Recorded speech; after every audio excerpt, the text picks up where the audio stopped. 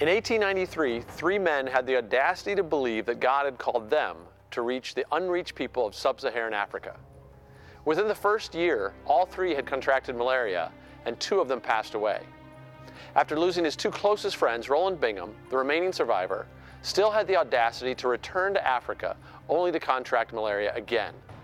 Unable to travel to Africa a third time, he had the audacity to recruit one last team. That team established a base that began SIM's work in Africa. Today, over 120 years later, SIM audaciously has over 4,000 workers in 70 countries around the globe. This morning, we are privileged to have SIM's International Director, Dr. Joshua Bogunjoko, speaking with us. As a boy, he attended a mission high school established by SIM in Nigeria, West Africa. He went on to medical school and served as a doctor and director of SIM's hospital in Niger before becoming international director. His wife, Joanna, is also a medical doctor, and they have two college-age children.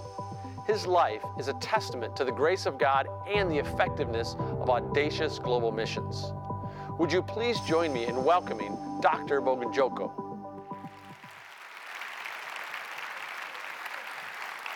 Thank you. Thank you. Good morning. Thank you for the privilege of being with you this morning. I want to thank you for your support for SIM and SIM missionaries around the world, many of those who have served in the past and several of those who are still serving with us around the world. We thank you for your commitment to the gospel of Christ. And thank you for the privilege of spending this time with you to share from the Word of God this morning, especially as we reflect on the theme for this week, the audacity of missions. The audacity of missions. I have titled this message, The Audacity of Missions, Called to Take the Light to Hard Places. Called to take the light to hard places. You know, I think it's very interesting to me that the theme chosen for this week is audacity, because mission takes some level of audacity. But the one who commissioned us actually is the greatest of all, the one who stepped out with great audacity. Jesus, who called us to take his mission to the world, did it in a way that already stunned the world. And this week, we are reflecting on his call on each of us to take this light to difficult places. We're going to be looking at the book of Matthew, chapter 10. I'm going to read a few passages there, and then we will go on to look at what Jesus has to do. I won't read the whole passages that I have mentioned, but I will read a few passages, and we will look at what Christ has to say to us as we reflect on the audacity of mission this morning. But before we do that, let me pray. Father, thank you for this morning, and thank you for your word. Thank you that we have the privilege of reflecting on your call to hard places through the audacity of missions. And I ask now that you will prepare our hearts for your word, and that you will speak to each one of us by the power of the Holy Spirit. Honor your name here, Father, we pray. In Jesus' name, amen. I put up a few questions. I asked, what if the audacity of mission is not something on the fringes, but the very heart of God's activity among the nations? What if this theme is not just one nice little theme that your mission committee had thought up, but in fact, it's the heart of what God is doing? And what if we take our Lord Jesus seriously when he said, I have come to seek and to save that which was lost? What if we take him seriously? And what if we begin to realize that all our gifts and skills is possible to be used by God to break through barriers that currently exist to the gospel in several places?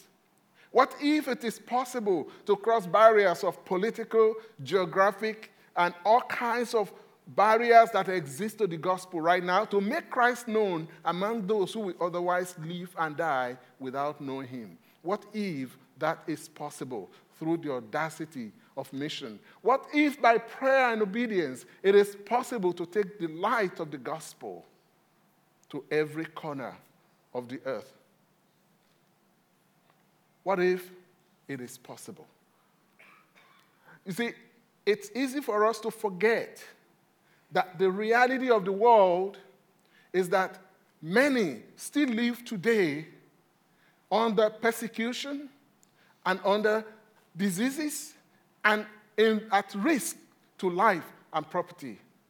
It's easy for us to forget that as we sat here this morning, there are places where the church service is being conducted with iron doors locked and guards outside because it's not safe. It is easy for us when we are in comfortable places to forget that the Church of Jesus Christ has not always been and will not always be at comfortable places. Recently, my wife and I were in Pakistan in October, and I preached in a church. And as soon as we all went into the church, they locked the church with iron gate and shut it up. We had a guard who we allowed the church if something were to happen outside. And when we returned, the commonest question we were asked was it safe? Well, it wasn't about safety. And I don't believe that when Jesus was speaking to his disciples in Matthew chapter 10, and he was saying to them from verse 16, "Behold, I send you out as sheep in the midst of wolves, so be shrewd as serpents and innocent as doves." I don't think he was thinking of safety. Jesus, the context of this passage was Jesus speaking to his disciples, commissioning them, and calling them to take the good news of Jesus Christ to the world. We have places today where disease is still a threat to life. You watched the video, you had the story of the very first people who went to Nigeria. Just recently, we just had this in Liberia. And some of those very missionaries whose life was almost taken by Ebola are back in Liberia today because they were not looking for safe places. They recognize that the audacity of mission is not about security or safety or avoidance of risk. It's about the one who calls and sends. In this chapter of Matthew, Jesus was sending out the 12. At the beginning of that chapter, he summoned them to himself. And this is what he said to them in verse 9. "Do not acquire gold or silver or copper for your money belt, or a bag for your journey, or even 2 coats or sandals, or a staff, for the worker is worthy of his support." Jesus was calling these people to send them out. And the first thing he did was to strip them of everything. What kind of a sender is that? Strip them of all that the security that they could be going out with. And then he said this to them from verse 16. "Behold, I send you out as sheep in the midst of wolves, so be shrewd as serpent and innocent as dove. But beware of men, for they will hand you over to the courts and scourge you in their synagogues. And you will even be brought before governors and kings for my name's sake, as a testimony to them and to the Gentiles." I'm going down to verse 24. "A disciple is not above his teacher, nor a slave above his master." 26. "Therefore, do not fear them, for there is nothing concealed that will not be revealed, or hidden that will not be made known." Go down to 28. "Do not fear those who kill the body, but are unable to kill the soul, but rather fear him who is able to destroy both soul and body in hell. Are not 2 sparrows sold for a cent, and yet not one of them will fall to the ground apart from your Father, but the very hairs of your head are all numbered. So do not fear, you you are more valuable than many sparrows. We're called to opportunities in the face of risk. You see, Jesus was talking to disciples, people whom he was sending out. These were his followers. And he was sending them out, and he was saying to them, first of all, in verse 9, don't take anything. Okay, I can live with that. I mean, I can get people to give me some food. But you go to verse 16, and then he said to them, behold, I send you out as sheep in the midst of wolves. And you kind of begin to ask yourself, which kind of a shepherd sends sheep among wolves? I think it's supposed to be the other way around. You chase the wolf that enter among sheep. Why will Jesus, who is the good shepherd, send his sheep among wolves? You see, Jesus was not just talking to these people. He was reflecting something of what the life of the church was going to be, and he was reflecting something of what the sending of his disciples to that world was going to be.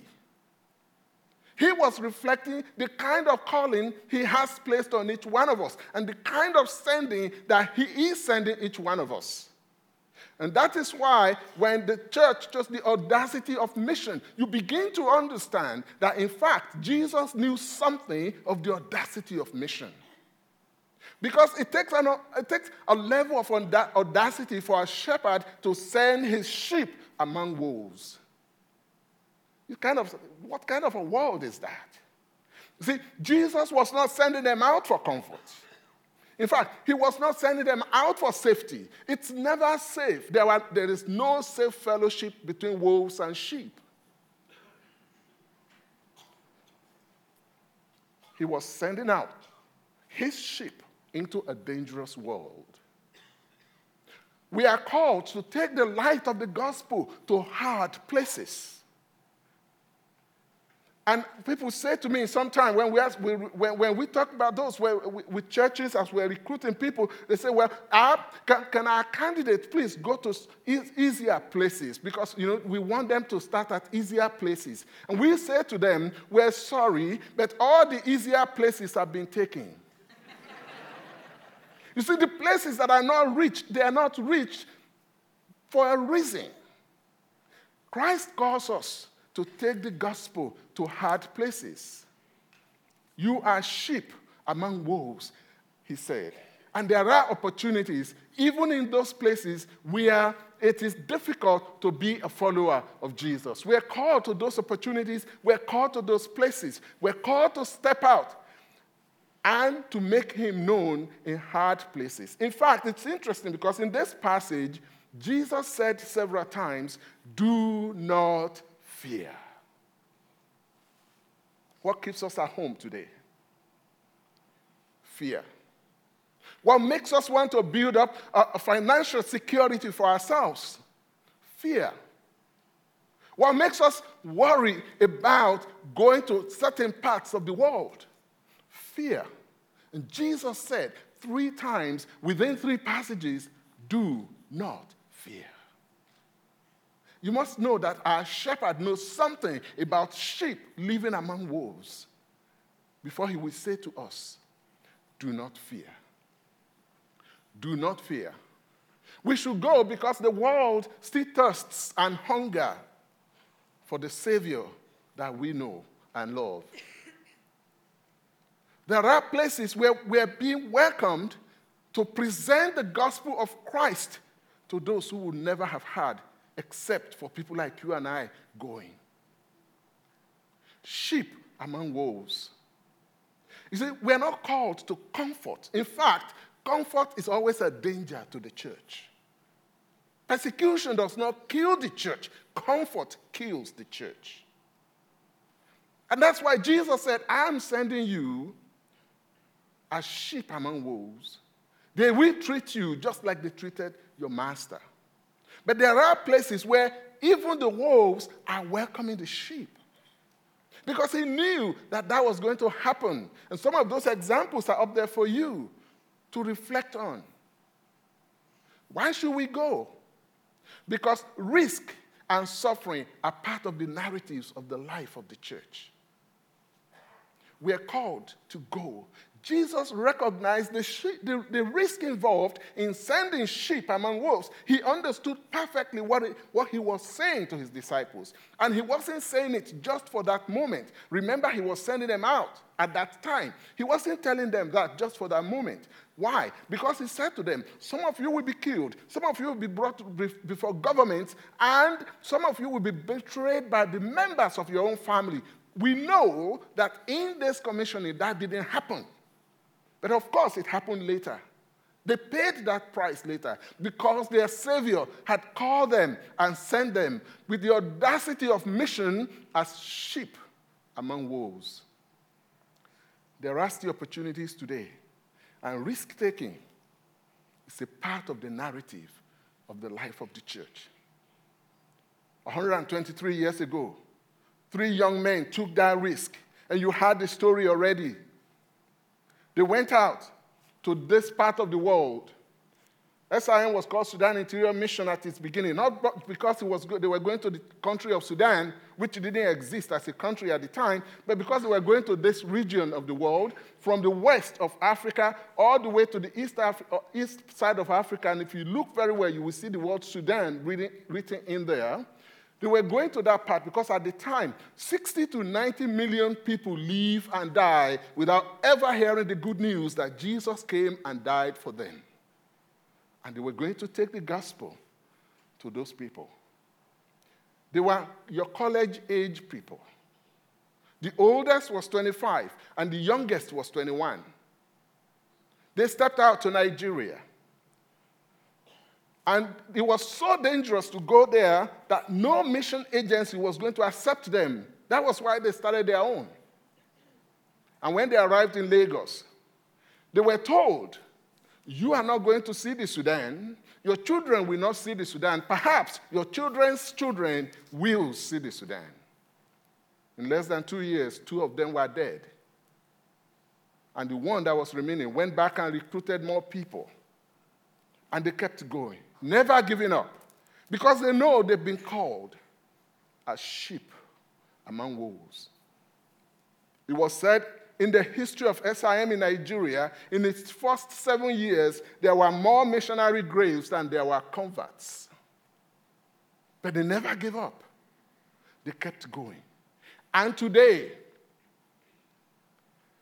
in that country, millions of people will be worshiping Jesus because they never gave up in the face of risk and danger. And today I stand before you because those 3 men never gave up. I came to faith in Christ because they never gave up. Through their ministry, my family, my village, my community came to hear the good news that there is light and life in Christ. They gave up their life so that I can gain mine.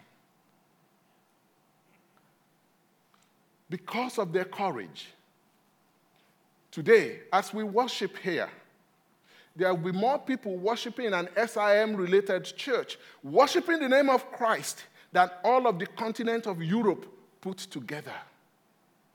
Why? Because 3 young men obeyed the call to step out into hard places, into difficult places, into risky places. Their vision have not died. Just this week, the SIM board has approved SIM starting work in the Middle East. Their vision continues to live because those are the places where men and women still live and die without ever hearing the gospel of Christ. What's our priority? What is your priority? What are your priorities? What are the focus of your life? Is it comfort and safety and security? Or is it stepping out in the name of Christ without fear because he said, do not fear. And he is trustworthy. He is trustworthy. He knows exactly what he was doing when he said, do not fear. What are our priorities? It was David Livingstone who said, If the commission of an earthly king is considered an honor, how can the commission of a heavenly king be considered a sacrifice? If the president were to call some of us today and say, I want you to head this for this nation, we would consider it a privilege. How can the commission of an heavenly king be considered a sacrifice? It was George Murray who said, are you willing to go or planning to stay? Or are you planning to go but willing to stay? Most of us, because of security, because of risk, because of the things we want in life, continuously plan to stay. Although in our heart we say that we're willing to go. Are you willing to change that narrative today? Either by praying, by giving, by going. To say, Lord, from today and forevermore, I will be planning to go and willing to stay because you have sent me as sheep among wolves. Maybe to your neighbor or maybe to the next country. He calls each one of us to be a part of that story. I'm going to wrap up with the story of this couple. Tiberek, the lady there, was married to Yaakov. This is Abera. This is her new husband. In 2010, they were serving the Lord in the country of South Sudan, in a very difficult place you can't reach easily. Yaakov took ill. And on the 25th of November, 2010, we got the news that Yaakov had passed away. The plane that was sent from Kenya to go and pick him up in South Sudan was in the air when Yaakov passed away of cerebral malaria. And Yaakov's body was picked up and taken back to Ethiopia, which was the country they're from, the church that sent them. He was received, and they celebrate his life, and they did the burial. At that celebration of the life of Yaakov, Tiberek got up and said to the church, he said, Yaakov died doing what Christ had called him to do. When you die, what will you be doing? And she said, I am committed to going back to the people of Sudan to which God has called us.